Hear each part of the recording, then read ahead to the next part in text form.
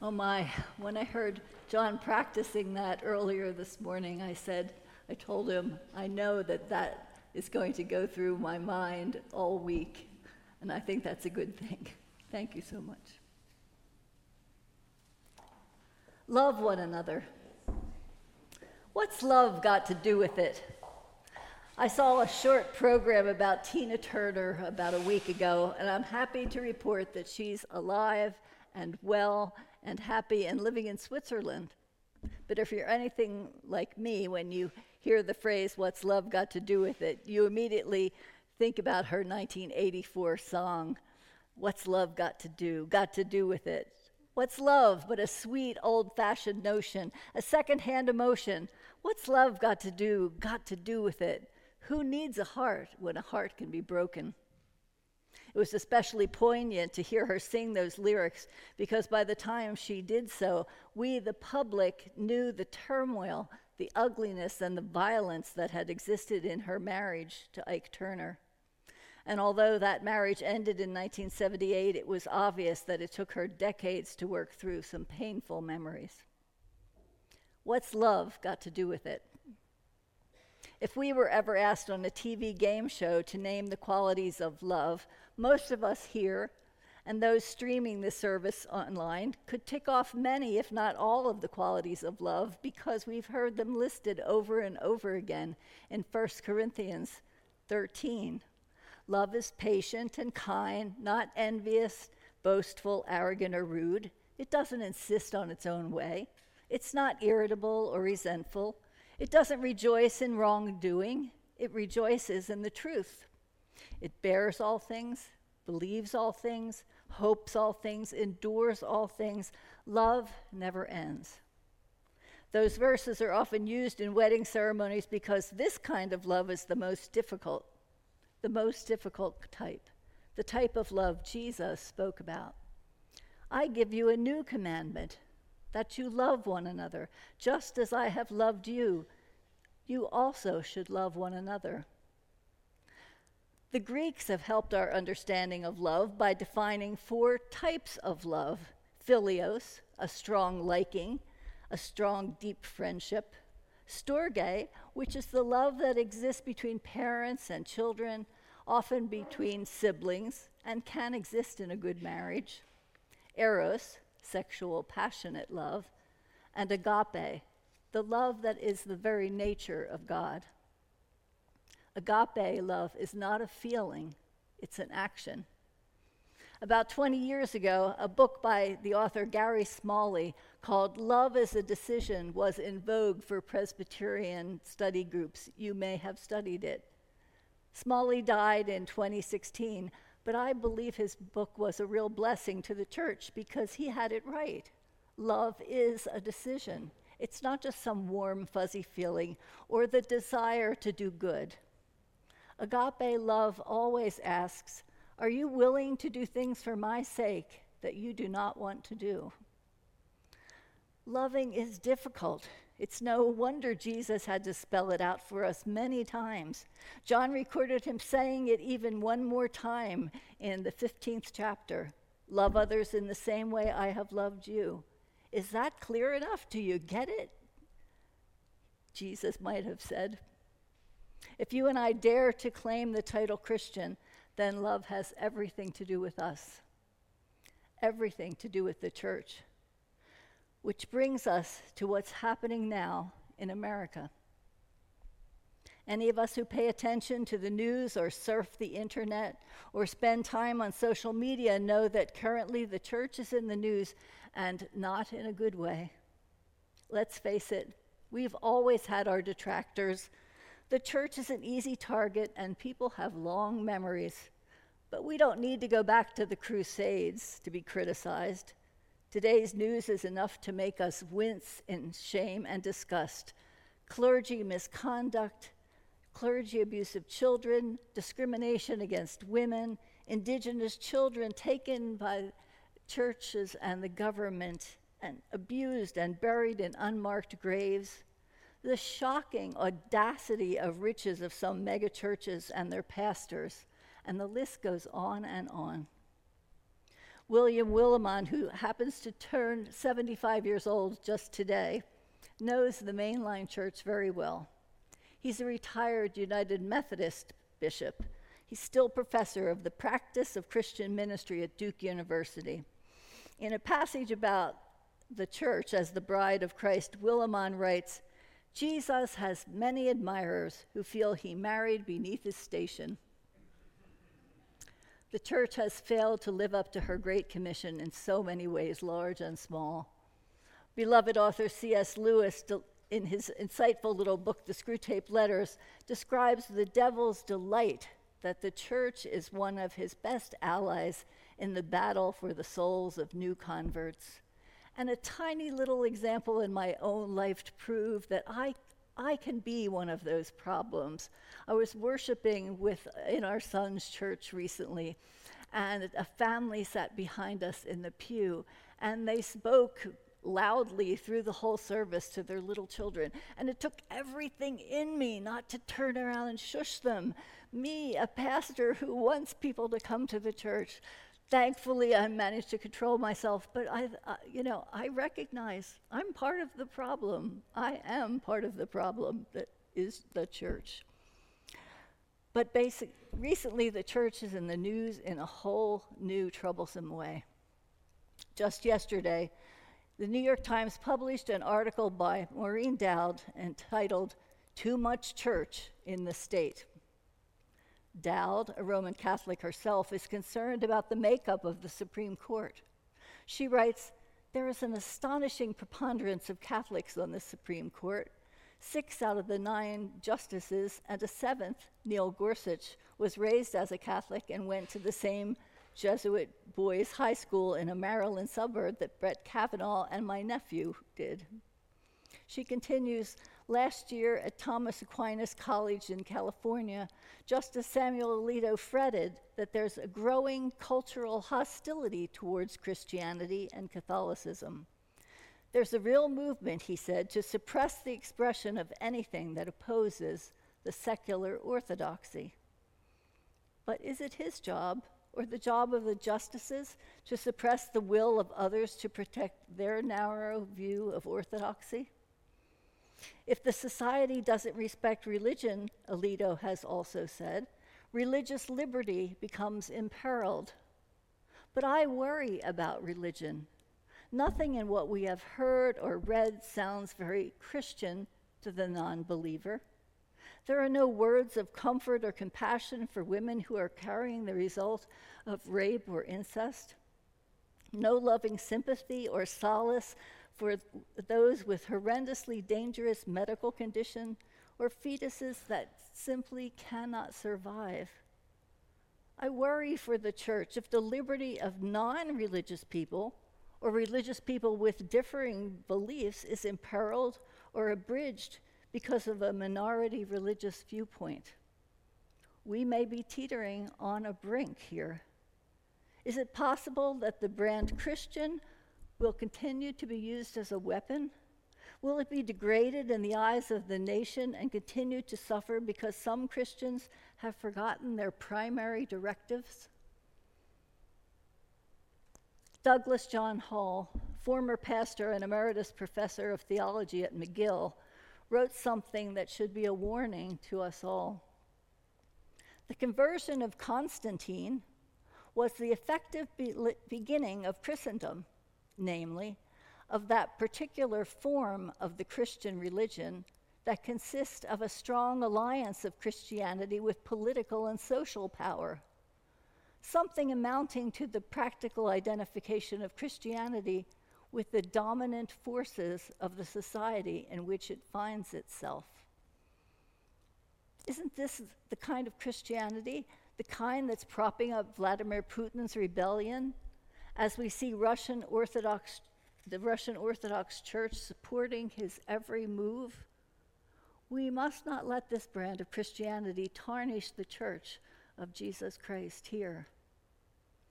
Douglas John Hall also writes with the antidote to that form of false Christianity. The antidote is Jesus. Jesus saves. He saves us for life, for giving ourselves over to its joys and sorrows, to predictable and unpredictable occurrences, its routines and surprises. Jesus saves us from the awful habit we have of trying to save ourselves, of sparing our energies, of protecting our minds and souls and bodies from the life struggle. Jesus saves us for the thriftiness of love. The thriftiness of love. I love that phrase. I've heard Jesus' words tossed back in our faces on network TV by people who are angry at what they fear is coming from the Supreme Court.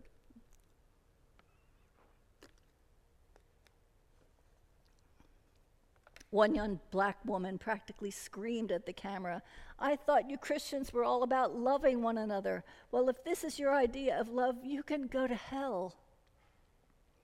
As I watched that young woman's anguish, I wanted to speak with her.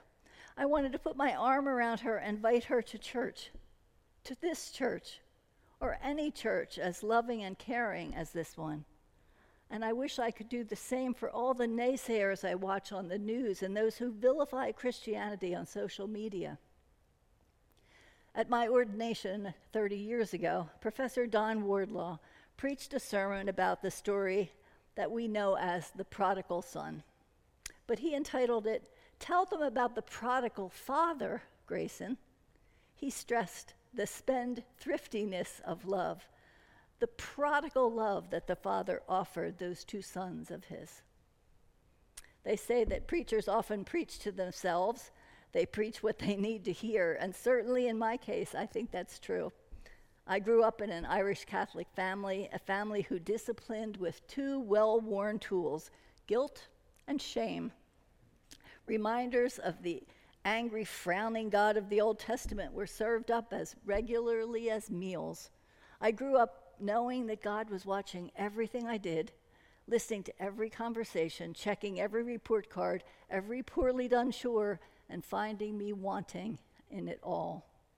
So it shouldn't be a surprise when I pull out random sermons from among the 900 or so I've preached that I find most of them have at their center an affirmation of the generous, overwhelming, undeserved, amazing, some might say wanton love of God. That's the love that we want to tell them about, isn't it? It was believing in God's unconditional love, God's amazing grace, that turned my life around and gave me my true identity. But the naysayers don't know. And the ones trying to judge, trying to demand, trying to have their way don't know either. They have no idea what real Christianity looks like. They haven't experienced church. They don't know you. You know, the other day I saw a lovely little video of turtles in a pond, and it made me cry because it made me think of the church. You probably see it at some point. There's one unfortunate little turtle struggling ferociously on its back, struggling in the midst of 20 or 30 other turtles who are swimming normally, minding their own business. But as this poor upside-down turtle struggles and struggles, suddenly all of the turtles, about 20 or 30 of them, start enclosing, getting closer and closer to the struggling one. And when they get very close to that one, he sort of gives up and he just gets calm. And together they flip him over, and then they all go on their merry way. And I cried because I saw the church in the struggling turtle and all you wonderful helpers that flipped it over. Isn't that what we do as a church? For those around us and those we seek to aid, to be with them when they struggle, to lend aid without asking if they deserve it, without questioning how they got flipped wrong in the first place, to dare getting flipped over ourselves in the process of helping them. Michael Lindvall is the former pastor of Brick Presbyterian Church and First Presbyterian Church in Ann Arbor. But I know him best as the author of two little books I have about the adventures of a small-time pastor. I recommend them to you. The Good News from North Haven and Leaving North Haven. Lindvall is such a great storyteller that this small-town pastor has been invited to open the Scottish Parliament with a devotion a few times. And in 2017, he was asked to preach to Queen Elizabeth when she was at Balmoral Castle with the royal family. So you know he's good. His books are full of wonderful stories from his own experience in the pseudonym, however, of the Reverend David Battles. One story called Our Organist is about his experience of being a guest supply preacher for a tiny church in a fictional town called Carthage Lake, Minnesota. The little flock of 11 souls hadn't had a minister of its own since 1939. But one Sunday each month at noon, they gather to worship and listen attentively to whatever supply preacher they can get to drive out to their dwindling town. The clerk of the congregation, Lloyd Larson, assured the pastor of 100% attendance if he came, and he promised an organist, the same organist Carthage Lake had been promising guest preachers for 60 years, Lloyd's sister-in-law, Agnes Rigstad. The Sunday of his guest appearance arrived, and Reverend David Battles describes the small white frame building, the large sentimental stained glass windows of Jesus, the Good Shepherd, lamb in one arm, staff in the other, and Jesus praying alone in the Garden of Gethsemane, and the 2 cars and a pickup truck that he saw in the parking lot. There were actually 12 worshipers gathered, including a young man, scattered throughout this sanctuary, much as you are today. Lloyd explained that there was no bulletin, that the preacher should just announce the hymns. So David nodded to the organist, with her wig slightly askew, who responded with a broad, toothy smile. Worship began. Reverend Battles announced the opening hymn, number 204, Spirit of God, Descend Upon My Heart. He had taken a lot of time choosing these hymns. They went perfectly with the sermon. Agnes, the organist, smiled at him and played, What a Friend We Have in Jesus. The 11 elderly members sang it by memory. Only the young man reached for a hymnal. Following the sermon, David wondered if Agnes was hard of hearing. So he loudly announced the next hymn, Love divine, all loves excelling. He looked directly at Agnes, who smiled back and played, I love to tell the story. After the prayers and offering, he walked over to the organ bench, bent down and whispered, Agnes, what are we going to sing? And she smiled and began to play Just As I Am, without one plea. After worship, Agnes shook his hand but didn't say a word. Lloyd sheepishly explained, I forgot to tell you about Agnes. You don't need to tell what hymn it's going to be, only when. Agnes only knows those 3 hymns, so we always sing them. Good grief, Lloyd. You mean to tell me you've been singing the same 3 hymns for 60 years? Lloyd was looking down then, concentrating on the frayed sanctuary carpet. Well, we like those hymns well enough, and we know them by heart, and she is our organist. Later, David met the young man, Neil Larson, who explained he was Lloyd's grandson. Agnes is my late grandmother's little sister, Lloyd's wife's baby sister, but she's never been quite right. She never says more than a few words. But she learned to play those hymns one week 60 years ago when the regular organist got sick. It was a moment of musical emergency around here. Anyway, she hasn't been able to learn anything else since. Playing the organ this one Sunday a month means the world to her. Sometimes I think it's mostly for her that they keep the church open. Aunt Agnes lives for the first Sunday of the month. This is what church is. Isn't this what we should be about? Showing love to one another, holding together as the varied forces of society and the rigors of time and age try to pull us apart? If I speak in the tongues of mortals and angels but do not have love, I am a noisy gong or a clanging cymbal. If I give away all my possessions and if I hand over my body so that I may boast but do not have love, I gain nothing. The selfless, prodigal, wanton, Agape love that God in Christ Jesus offers is our new commandment. It's the way we are to interact with one another and with all others. Thinking of others before ourselves doesn't come naturally. Jesus knew that. He told us again and again to love one another as we love ourselves, to love one another as he loved us. But then he showed us by his model in life, by his death for our sake. You and I know what selfless human behavior looks like. We've seen it expressed in the body of Christ right here and now. It is changing hearts and minds, changing lives. If only we could share that with the world, what a different place it might be. After that service in First Presbyterian Church of Carthage Lake, Neil Larson lingered on. Aunt Agnes lives for the first Sunday of the month, he said to David Battles. Sometimes I think it's mostly for her that they keep the church open. They asked me to play, of course, he went on. They had to ask, but Grandpa knew that I'd say no. I remember how he sighed with relief when I said no, and he slapped me on the back. You're an organist? The preacher asked. Eastman, class of '84. I've had some big church jobs, the last one down in Texas. Big church, brand new organ, 102 ranks, 4 services a Sunday. Then I got sick. I've been HIV positive for 6 years. The personnel committee of the church figured it out. The weight loss, all the sick days, the fact that I'm not married. They told me it would be best if I moved on, but not until after Christmas, of course. My parents live in St. Paul, but my father and I haven't spoken since I was 19. I'm not sick enough to go into the hospital, just too tired most of the time. I really had nowhere else to go. My grandfather said I could move in with him and Agnes, and to tell you the truth, I feel right at home in a town of 80-year-olds. He paused and went on.